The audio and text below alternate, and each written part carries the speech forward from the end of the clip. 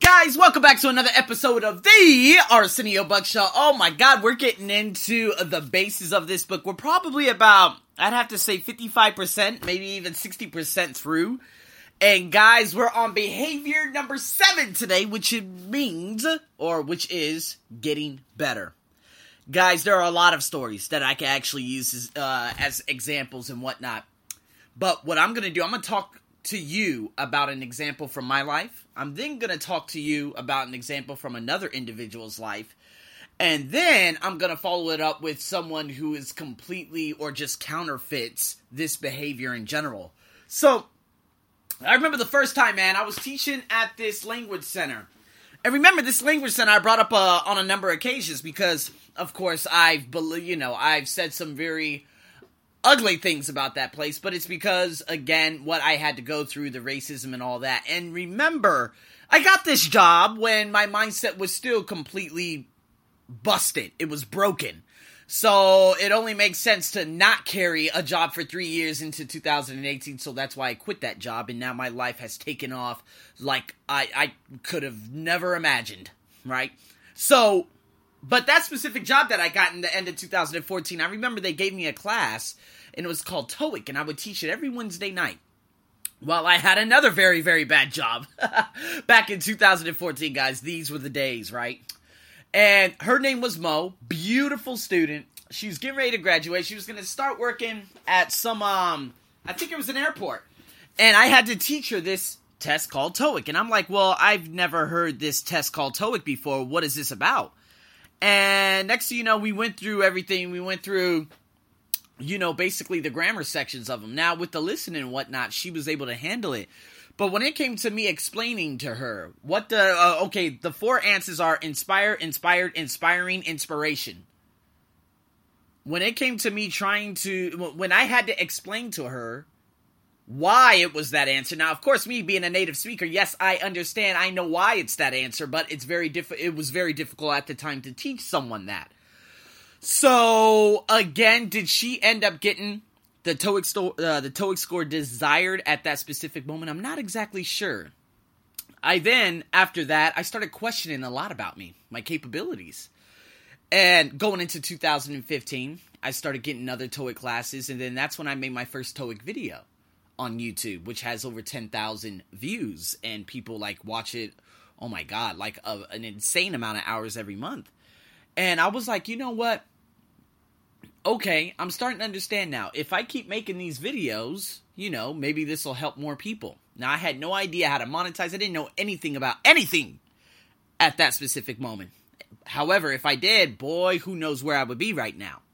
But anyways, it was that moment where I started questioning my capabilities. How can I get better? And with that, everything changed.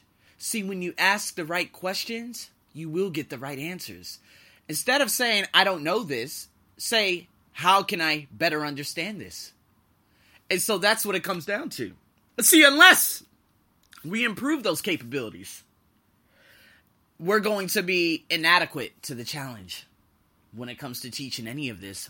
When it comes to teaching your friends, when it comes to your work, when it comes to position, whatever you are engaged in your world. And you know what? In today's environment, because it's so competitive, it's going to be very, very obvious. It's kind of like what Gary Vee says. Guess what? You could wear the suit, you could wear this, you could wear that, but if you walk into a room with this expensive watch and your slick haircut and you don't know what the hell you're talking about, you will be exposed. See, what does get better mean? It's all based and predicated on the principles also known as, hey, you know what? Continuous improvement. The continuous improvement to change. That's what Jack Canfield wrote in his book, 13 years ago. It's what the Japanese call Kaizen. And you know what this does? It builds up enormous trust. Can you imagine if a student goes home and they're like, oh my god, I understand this concept now. Thank you so much. They begin to trust me more. It's kind of like I built my trust up on my other podcasts through literally trial and error. I would go on my podcast and speak. And you know what? All my students would say, oh my god, thank you so much. You've helped me. And so it delivers trust. And it delivers results. So, Yes, it all comes down to the four capabilities, which I've talked about on so many different occasions. But you know what? When we see people, or when you see people learning, growing, renewing as a person, or your organization as a learning, growing, renewing organization, see, we develop that confidence. We develop confidence in other people, in our abilities to succeed in a rapidly changing environment such as today. See, enabling you to build high-trust relationships and move with incredible speed. That's it right now. That's it right there. That's the essence. So, but we have to talk about let's just say its evil twin. See, the opposite of getting better is entropy, deterioration, becoming irrelevant. Guys, this is what has happened in the corporate world everywhere. No, I'm not talking about the garbage Wall Street fools. I'm talking about from 1995. Did Blockbuster get better? Did Walmart get better? Did GameStop get better? Did any retail shops get better? Are they losing in sales? Why are they losing in sales? Because they do not want to get better. They believe that that's just the way it is, and that's the way it's always going to be. Blockbuster fell flat on its face, and Netflix is taking over. Oh, that could be another emergent landscape. Let's think about this now. You see Sandra Bullock? Do you see all these famous actors who are now getting Netflix gigs for an insane amount of money? So what's going to happen to the movie industry? Is everyone going to shift to Netflix? Netflix could be the next big thing.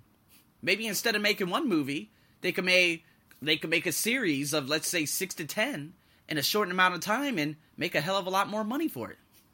See, guys, this right here, this is how those people who are operating at a very, very high frequency, okay, let's call it the genius level. This is how they beat everyone out. This is how Amazon has bought out literally everyone. Remember, who was it that bought, Apple bought Beats? I don't know why Apple bought Beats. You can no longer buy Beats anywhere. Maybe you can, I'm not sure. But of course, will.i.am, Dr. Dre, they made an insane amount of money, $3 billion. But guess what? Apple is a $1 trillion company right now. So who lost? Dre, everyone. However, if he did not take that offer at the time, would he have regretted? It's a good question. Because maybe they would have been bought out for much less. He said, you know what? Here, take them. I got $3 billion. I mean, the thing is, you're never going to buy out my voice. I wish somebody would say, hey, you know what, Arsenio, just to disappear here, I'm going to give you this. Guys, this is the environment we live in now. It's very exciting. It makes me, I'm so excited about what's happening and emerging in this landscape. But let me give you a story. I love my boy. I love my man, Nelson. Nelson and I, man, we worked together for the longest. He's my brother. He's my African warrior. He's everything to me. I love Nelson like I do my next breath. However, when I first started working at that language center, I remember Nelson had already been there 3 years. Now, Nelson, being a Ugandan, he is subjected to racial discrimination far beyond anything I've ever been through. They call him Ebola. They call him names. They deny him entry. They tell him to show them money at the airline saying, hey, we need proof that you have this amount. He's like, excuse me, why aren't you asking anyone else? No, we just want you to do it. We want you to show us. This is the country we live in. I don't know if Nelson is terrified. I don't know if Nelson's terrified of having to get another visa. He says that, of course, being from Uganda, it's very difficult to get a visa in any neighboring country. They tell everyone to apply back in their native country. So he would have to go all the way back to Uganda to, of course, apply for a visa. When it comes to the 90-day trips, he tries not leaving the country so often. Because when he leaves the country, or when he enters the country, the immigration officer is blatantly racist. And he holds his time right there for 20 minutes going through his stamps one by one. Because apparently all black people are bad. And so, I don't know if this is what has scared the living hell out of him to not improve himself. But I've been asking myself, like, why does he still work at that place? Why doesn't he try improving? I mean, he's already beyond capable. He could do just about everything. Okay, how about you start doing something online? How about you do something? You know what I mean? Because I was that complacent. And that complacent bred discontent. I didn't give a damn about any of my students out there anymore. I wanted to get the hell out of there. And that's exactly what I did. And it renewed my passion. Every day. As little as I make at one place, that's why I work there on a very, very minimal basis and whatnot. But I still deliver results for the majority of my students. Well, actually for all my students. However, Nelson doesn't. And this is what really, really hurts me. Because it hurts to see him not living to that trueness of him based on the toxic and the cancerous environment he's in. And so it just always makes me question, why is he still there? Why isn't he getting better? Why isn't he, making money work for him? Why isn't he looking into other different outlets in terms of different opportunities? Now, I get it, man. I was there. They turned me away from 150 jobs out here in Thailand for being black. But guess what? I'm the main trainer at the most popular bank in this country. And guess what? Just 2 days ago, the second most popular bank in this country, which I've envisioned myself over the last 4 years working at because it was such a gorgeous location and headquarters, is now on my doorstep. I'm going in there to, of course, present to them a workshop. So, I mean, I make my vitamin. And so, a lot of you, that deterioration, that entropy, it could come because the society or things, or just that constant no. Who was the guy? I just saw on Goldcast. It was an African-American guy by the name of Simon T. something. And he said, by the age of 11, we will have heard the word no 150,000 times. And yes, 5,000 times. Can you imagine what that does to a child? Over that span of 11 years. Kind of scary, huh? So moving on from Nelson, I'm going to top this one off with Joy. Get Better has two common counterfeits. The first is represented by the eternal student, the person who is always learning but never producing. And then another one was something that I was just like, who cares? Always learning but never producing. This is a friend that I had. I don't really consider she's like an acquaintance now. I really don't speak to her much. But her name was Joy. Lived out there in Australia. And you know what? She read Think and Grow Rich. I don't really know. But what her main focus is, she's like love-centered, what Stephen Covey would say. She's so focused on someone else being there to make her whole. And I'm like, what about your life? What are you doing? You've done how many different certificates? Do you want to do this for the rest of your life? She's already eclipsed 40. I tried. But you know what, guys? It's not our goal to help people. If they ask for help, you help them. But remember, I tried helping my family. Now I no longer speak to my family. I tried helping my brother 12 years ago. We almost got in a fight. Because apparently he knows better. My mom asked me one time. She was like, do you believe in The Secret? This was probably about 6 years ago. I was like, Mom, how do you think I got to Australia? How do you think I got there? Yes, when the opportunity arose, yes, these voices started coming. Not real voices. I'm just saying, like, hypothetically speaking. I hurry up and launch myself over the Pacific, straight into Brisbane, and then straight into Melbourne. Or, Sydney at the very beginning. Changed my life forever. So, the thing is, when it comes to Joy, she's the eternal student. If you read Think and Grow Rich, your life should have changed. I'm listening to, Rich Dad, Poor Dad. My life is changing significantly. And so when we look at these things and we look at from retrospect what's happening around our environment. Listen, if you read a book and there's no action, you lose. You've just wasted your time. There's another guy by the name of John, I think it was. Teacher John. Now, an abusive drinker, a compulsive drinker at that. Irish guy, very, very charismatic, but he said some really, really weird things that pertain to women under the age of 16 that kind of scared the hell out of me. And of course, this is what Thailand accepts. As long as you are a specific color, you're good. Trust me, I've seen it for 6 years.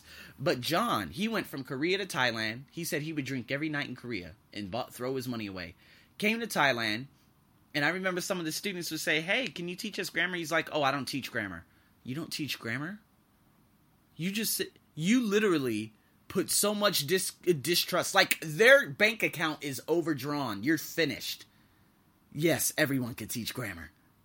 You never tell someone, oh, I can't teach grammar. You're going to say, you know what? Let me find out about that. If you really don't know the answer.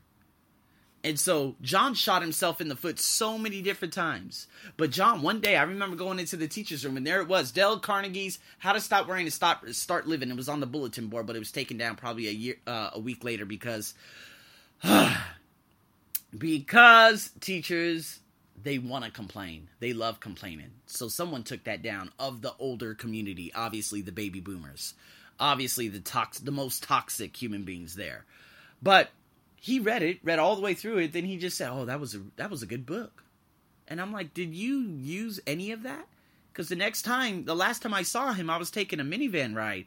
This is probably about 2 years ago.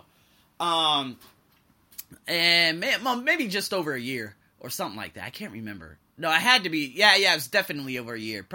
Who knows? Maybe January of last year. But he was still worrying, and it sounded like he didn't change whatsoever. See, when you become a student and you put nothing action, and there's no action behind it, what's the point? What's the point of reading all these books? What's the point of listening to me if you're not going to become a student on the other end? Guys, these are some things that you're going to have to ask yourself. Those are my 3. Those are the 3 stories I told you I had.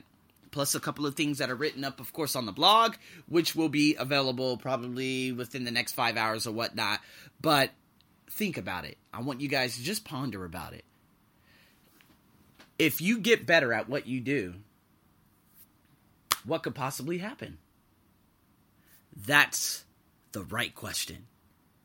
How can I get better at what I do? In there is literally a treasure chest of opportunities. So with that being said, guys, have a wonderful morning, afternoon, and evening. I'm your host, Arsenio, as usual, getting into the second part tomorrow. Over and out.